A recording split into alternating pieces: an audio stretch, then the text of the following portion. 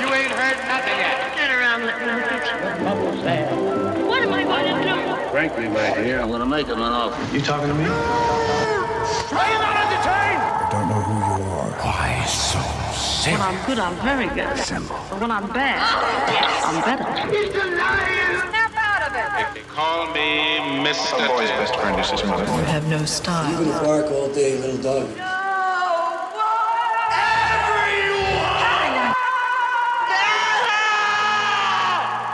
Fasten your seatbelts. It's going to be a bumpy night.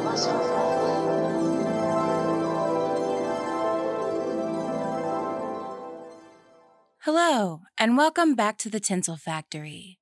My name is Caitlin, and I'm your host. Hope everybody had a great week. I'm recording this in between randos walking in and out of my apartment, trying to fix the pipes because apparently one of my neighbors has been flushing wipes down the drain, and now the sewage is backing up into everybody's tubs. Good times. Love living in an apartment building. But you didn't come here to hear me complain about the shitty pipes in my apartment building, so let's get to the stuff. This week on 2-Sentence Movie Reviews of movies I saw in a movie theater, we've got Candyman and Shang-Chi and the Legend of the Ten Rings. First, Candyman. I'm a big fan of the original and pretend the other two don't exist, so I was ecstatic when I heard that Jordan Peele was doing a straight sequel from the first one.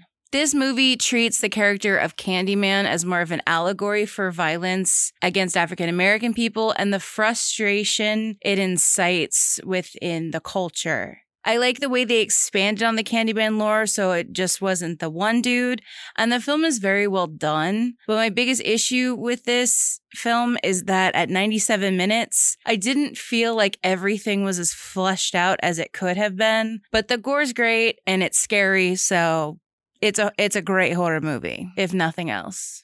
Next, Shang-Chi and the Legend of the Ten Rings. Again, I'm biased because I love Marvel movies. I'm simple that way. But this one is above and beyond phenomenal. The action's great, the characters are relatable, and it has one of the best climactic fight scenes in the MCU. Simu Liu, who plays Shang-Chi, did a great job and has handled his transition both on-screen and off from television actor to Marvel superhero like it was nothing. The dude's a natural. I cannot wait to see what he does next. All right, new month, new theme. This month, we're looking at the histories of 4 films and how they ended up getting the cult classic status that they enjoy today. Some for good, some for bad, some for the weird, some for just sheer power of will, but at the end of the day, they have all left audiences with an indelible impression and joy for their most fervent fans. Critics and box office be damned. So what quantifies as a cult classic film? Generally speaking, it's a film that failed critically and financially at the box office at the time of its release, that has a passionate fan base that formed in the years following its initial release in spite of the failure it was seen as upon its release. I think I said release like 80 times. It's fine. This week, we're covering probably the quintessential cult classic film, the one that asks you to do the time warp again and again and again. That's right. Today, we're covering the history of the Rocky Horror Picture Show from its origins as a stage play, the production of the original film, and the film's journey into cult classic status. So with that, let's take our places. It's showtime. Michael Rennie was ill the day the earth stood still, but he told us where we stand. And Flash Gordon was there in silver underwear. Claude Rains was the invisible man. Then something went wrong for Fay Ray and King Kong. They got caught in a cellular jam. Then at a deadly pace, it came from outer space. And this is how the message ran. Science fiction, double feature, Dr. X will build a creature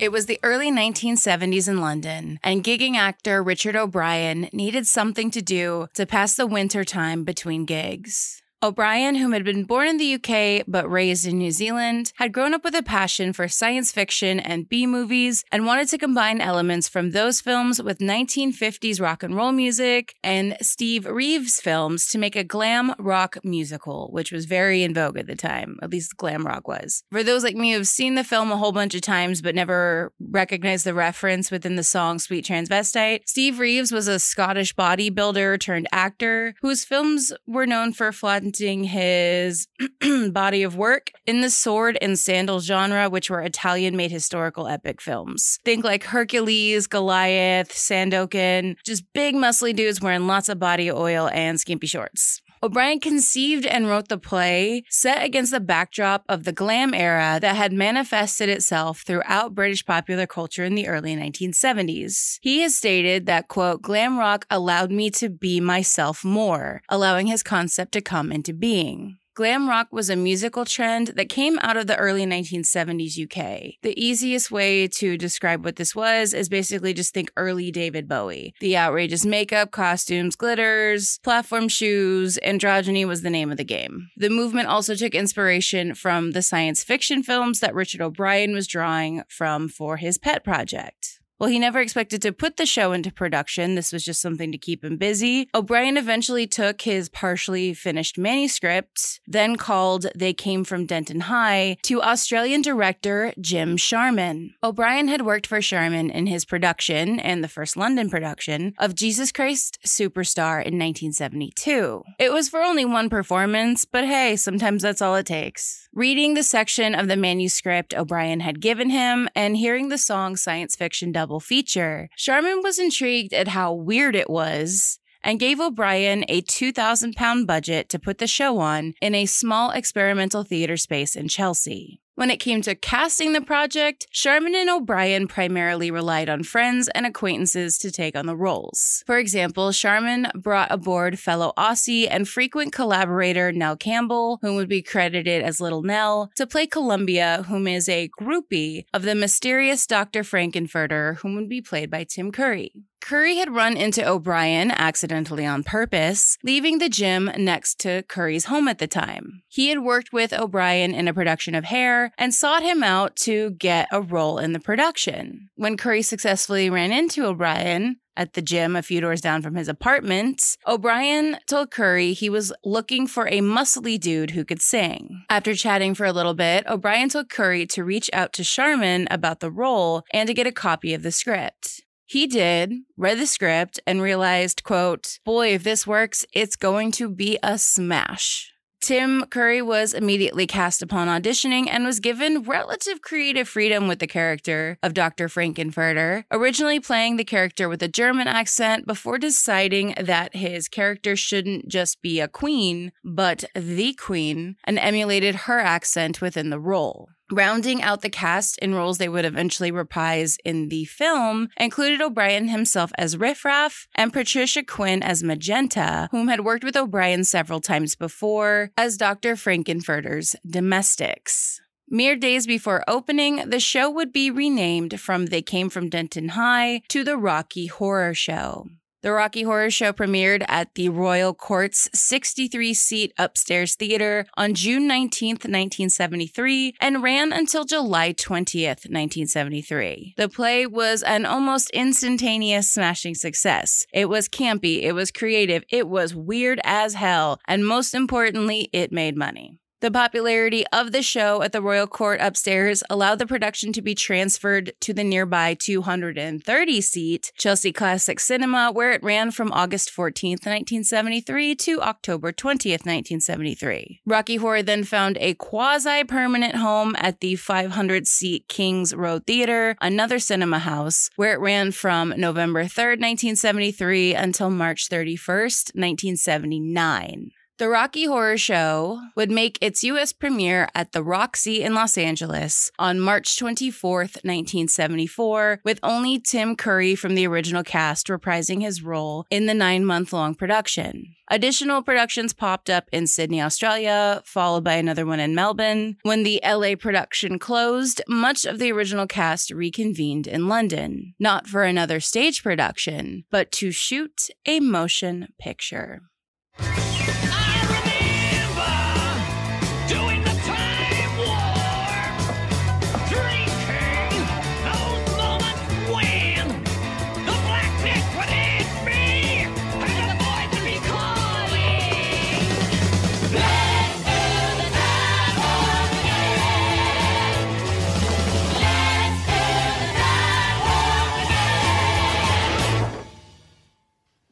It's just a jump to the left. With your hands on your hips.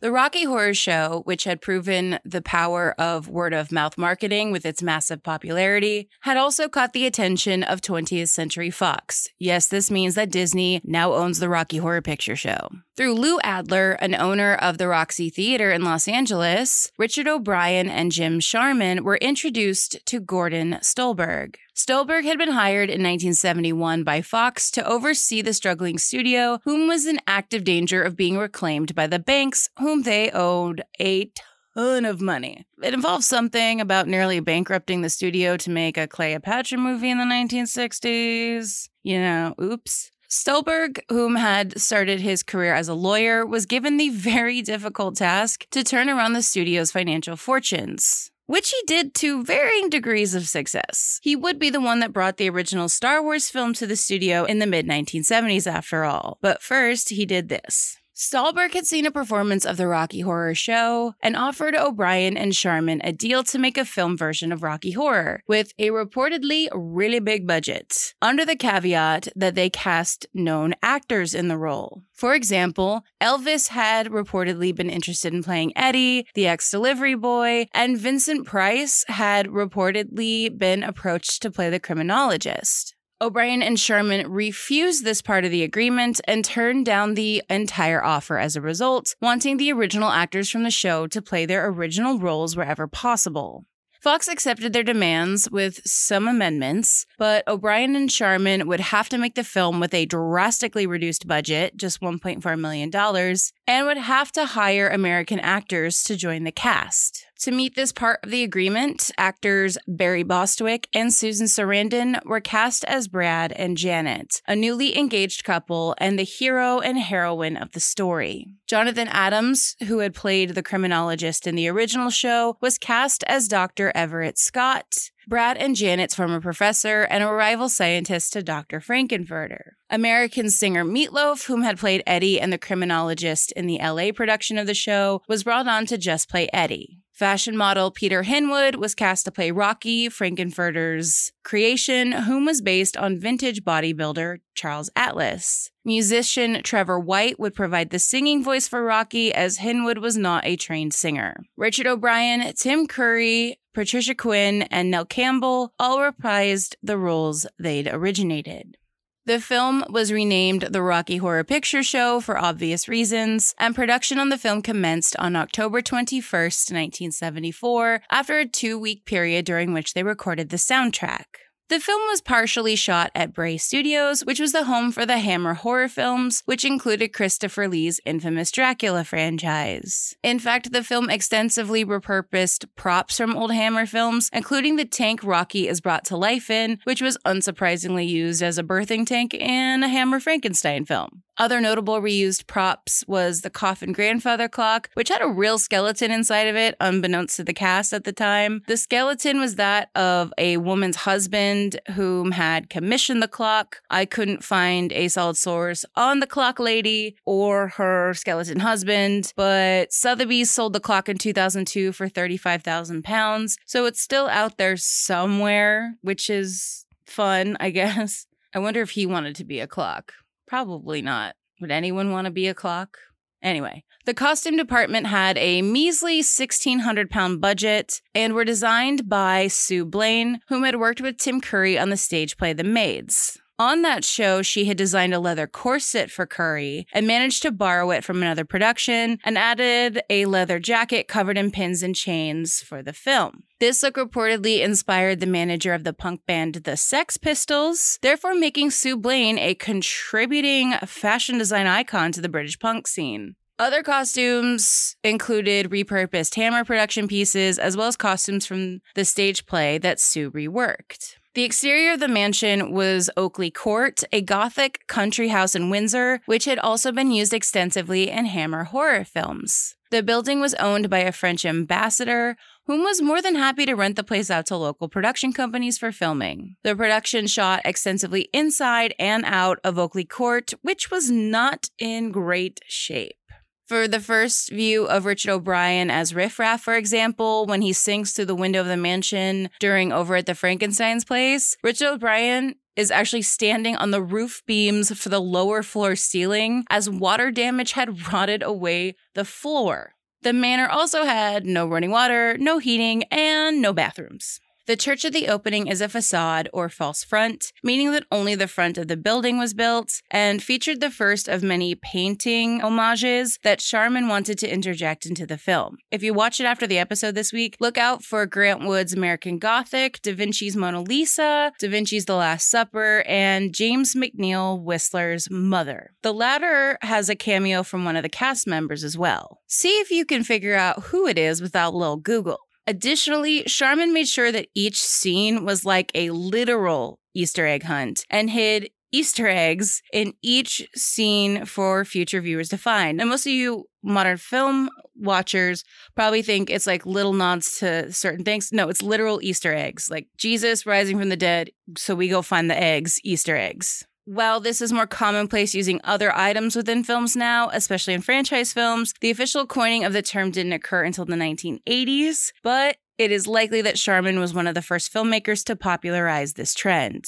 Unfortunately, there aren't as many eggs as there could have been in the final cut of the film, as they were not replaced on the set when the film went through extensive reshoots. For the time warp sequence, the filmmakers casted stage extras as well as O'Brien's wife and stage veteran Christopher Biggins. The dance was in part inspired by the dance sequence in Jean-Luc Godard's film Bond I Par, which would also inspire the John Travolta Uma Thurman dance sequence in Quentin Tarantino's Pulp Fiction. In the lab set during the song Hot Patootie Bless My Soul, the stuntman for Meatloaf that rode the bike into the laboratory set during the song had the motorcycle fall on him, which broke his leg in multiple places. Any shots that had been planned showcasing the bike had to be reworked, as the bike had been damaged in another shot when it fell from the ramp. Meatloaf was pushed around in a wheelchair with a motorcycle windshield and handlebars stuck on the front to get enough coverage for the sequence. If you watch the scene in hindsight, you can kind of tell, but it was a pretty well done cheat, I'm not gonna lie. Especially when you factor in the low budget, it was a very smart cheat. Another issue that came up in the lab set as well is that it was kind of based on the stage play one, which meant that there was no door built in, because on the stage play, you just come in from the wings, which required the character of Dr. Scott to have to burst through the wall of the lab in one scene because, oops, no door. When it came to the dinner scene where the cast sings Eddie, or Eddie's Teddy as you might better remember it, you may notice some odd things on the table. Notably, many of the items on the dinner table are medical equipment, including sample jars and a bedpan. This was done to allude to the fact that the Transylvanians were in fact aliens and actually had no idea how to put on a dinner party. At the end of the song, when Frankenfurter whips off the tablecloth, revealing Eddie's mutilated body, the fact that Eddie was underneath the table was unknown to the majority of the cast at the time, so all the reactions that you see in that scene of them freaking out are genuine. The final floor show is rife with references to the horror movies Richard O'Brien had been inspired by when he wrote the show. For example, Magenta has hair very reminiscent of the bride from Bride of Frankenstein. The RKO logo backdrop, rumor has it, was originally supposed to be a Fox one, but because the movie was a little bit of a sexy movie, it has been reported that Fox didn't want their logo playing behind the scene, so they opted for the defunct RKOs instead. It honestly makes more sense, as the B-movies Richard O'Brien was inspired by were perfected by RKO. It was also during the shooting of this scene, which involved an extensive underwater sequence, that both Barry Bostwick and Susan Sarandon came down with the flu. Sarandon's morphed into full-fledged pneumonia. The film wrapped shooting in December of 1974, just in time for Christmas. On the last day, Sharman commissioned Patricia Quinn to provide her lips for the opening song, Science Fiction Double Feature. The originally proposed opening sequence was to contain clips of various films mentioned in the lyrics, as well as the idea that the first few sequences would be shot in black and white, a la Wizard of Oz, but this was deemed too expensive and was ultimately scrapped. In the stage play, Patricia, dressed as an usherette, would sing the song, but for the film, the song is sung by Richard O'Brien, with Patricia lip-syncing. This was meant to amp up the androgynous nature of the glam rock genre and therefore the movie. The disembodied bright red lips were inspired by a Man Ray painting called The Lovers, which features a pair of disembodied lips against a cloudy sky. The painting also reportedly inspired the red lips of the Rolling Stones logo. Strangely, Patricia's lips were not the ones featured in the promotional materials. Those belonged to a model whom was paid $120 for the gig. Hope Girl got royalties. I doubt she did, though. It took about 8 months to edit the Rocky Horror Picture Show, and on August 14th, 1975, the film debuted in London at the Rialto Theatre, followed by a September 26th opening in Los Angeles at the UA Westwood. The film tanked everywhere but at the UA Westwood. The film was not widely promoted, and many people walked out of the film due to its sexually promiscuous themes. Since the film was made on the cheapy-cheap, it was ultimately shelved by Fox after just one weekend in theaters. Its premieres in other cities were unceremoniously canceled. Sometimes a stage show on the big screen just gets lost in translation. To add insult to injury, the stage play had made its Broadway debut in a blink-and-you-miss-it run of 45 performances in early 1975, a few months before the film premiered. It looked as if the Rocky Horror Picture Show was dead on arrival. I'm just a sweet transvestite from transsexual Transylvania. Hey, I'm just a sweet transvestite from transsexual Transylvania.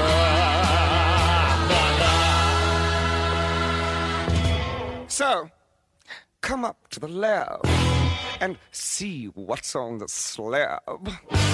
I see you shiver with anticipation. But maybe the rain is really to blame. So I'll remove the cause.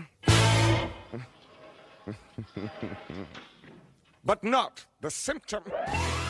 For most films that basically get locked up deep in its studio's vaults, this might spell the end of that film ever making an impact. So was not the case for the Rocky Horror Picture Show. A year after its teeny-tiny, disastrous theatrical run, a member of the marketing department at Fox suggested to his bosses that they let Rocky Horror take a shot at the midnight film circuit. The culture surrounding midnight screenings had been around for a minute at this time, thanks to other campy, offbeat films like John Waters' Pink Flamingos. The first attempt at Rocky Horror as a midnight show was made at the Waverly Theater in New York.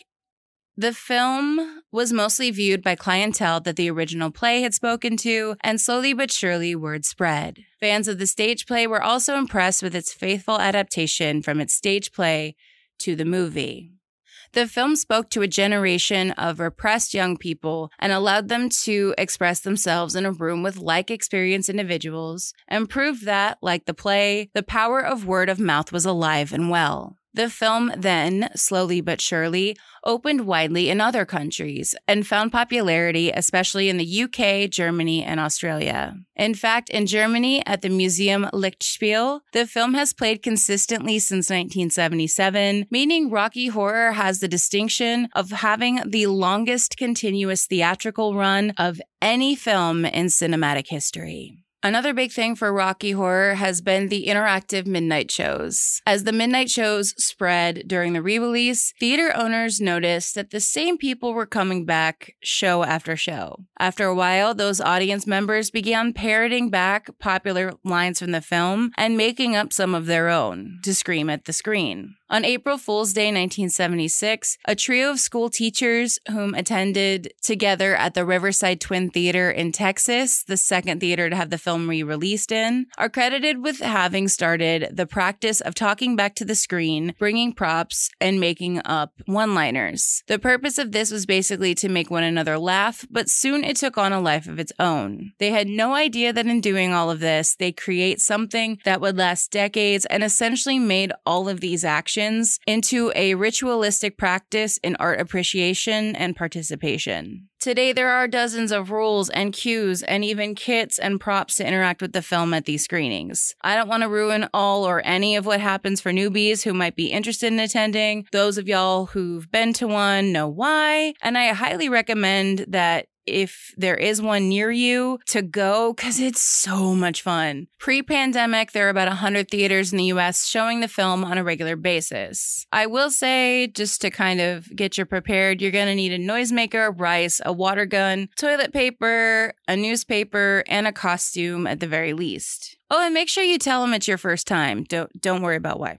Today, the film has made over $140 million, 100 times more than what it cost to make. To give you an idea of how much of a success this film has become, studios typically consider 3 times what it costs to make and market as a success. So yeah, this is a huge success for Fox in hindsight. In 1981, a kind of sequel was released called Shock Treatment, which was written by Sharman and O'Brien. The film continued the story of Brad and Janet, played by different actors this time, whom are now married and find that their hometown has been turned into a TV station. They then find themselves trapped within a game show. While O'Brien's signature music and bizarreness is on full display in this film, Shock Treatment has failed to gain the fervent fan base that Rocky has. It's like one of those where you're like, I see what you're doing, it's just not Rocky. To date, there have been over 50 professional productions of the Rocky Horror Show, God knows how many community theater ones, and the show has been translated into 11 languages. Beyond its cult status, the play is often hailed alongside other experimental theater works such as Hair, noting the play's influence on the counterculture and sexual liberation movements that continued on after the 1960s. Rocky Horror was one of the first popular musicals to depict fluid sexuality during a time of division between generations and a lack of acceptance of non-heterosexual individuals. Richard O'Brien has stated that the stage play and the film is a celebration of difference that allows marginalized communities to gather and coexist, which it has done beautifully for nearly 50 years. 20th Century Fox had a long-standing policy that offered most of the films in its archives to any theater who requested them, thus allowing older films to receive theatrical showings far longer than other studios' films. As a result of this policy and of the frequent requests for Rocky Horror, it has remained in continuous circulation since its release. The Walt Disney Company ended this policy when it acquired 20th Century Fox in 2019, but so far it has made an exception for the Rocky Horror Picture Show because of its history as a midnight film cult classic, and probably because they don't want to piss off the fans of the film. I wouldn't want to piss them off, so I really hope I'm doing a good job here. Speaking of things fans hate, fans of the stage show and movie really didn't like the 2016 quote-unquote remake, which most, including me, saw as an opportunity to make some cash off the fervor of the Rocky Horror name. It aired on network TV, for Christ's sake. There wasn't a snowball's chance in hell they were going to do that film justice with a TV-14 rating. It's just not gonna happen. I watched like maybe the first 20 minutes and then just noped right out of there. I couldn't do it. It was so just no. No. For me, This film was another piece of media that I was probably too young to view when I saw it. I was like 13 or 14 at the time. And I remember to this day showing it to a group of girlfriends at a high school sleepover my freshman year at my friend Kate's house. Kate's a listener. Hey, Kate. Even though her mom knew we were watching Rocky Horror at the time, and she actually like came down and danced the time warp a little bit before telling us that she couldn't believe we were watching this movie. So she was super cool about us watching it. It still felt like we were watching something that we shouldn't, as it was a very different world from that rural Catholic schoolgirl life we were experiencing at the time. And it's been about 16 years since that night, don't do the math, and watching that movie with my friends that night, and every time I've introduced it to someone since, remain as some of my favorite nights with loved ones. It's just, that's what that film is for me. It's honestly, it's a film that I kind of use to gauge how cool people are, because if they go, ugh, that was weird, I hate it, they're not my friend anymore. The Rocky Horror Picture Show is a film for the sci-fi horror musical theater drag lovers, a film for the weird ones, a film that provided a venue for people to experience with other like-minded individuals, to convene without the fear of persecution in a time when society would persecute and prosecute anyone whom didn't fit within the majority of what society deemed acceptable. A film that allowed for people from all walks of life to coexist and let loose and watch a real weird movie. A film that will have you doing the time warp and has had people doing the time warp for decades and decades to come.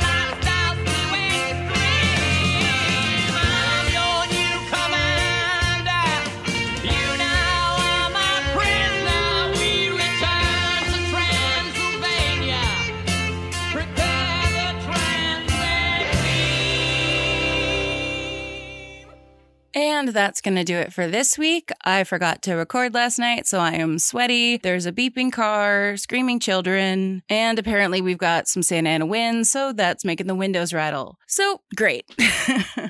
If there's anything you want me to cover in the future, please reach out on social media where I also post photos for each episode. At Tinsel Factory Pod on Instagram, at Tinsel_Factory on Twitter, on Facebook at The Tinsel Factory, or you can always email me at tinselfactorypod@gmail.com. I'm relying on word of mouth to get this podcast out there, so if you could please rate, review, and subscribe so that other people can find this podcast, that would be huge help. In order to keep making the podcast, I've also set up a support page, the link of which you can find in the show notes. If you can help me out in any way, I'd very much appreciate it. I've also got merch. Check it out at the link in the show notes. Next week, we're covering the making and cult classic status of the film that's so bad it's good, The Room. The only thing weirder about this movie is the dude that made it. Thanks again for listening, and until next time, that's a wrap. Science fiction, double feature. Frank has built and lost his creature.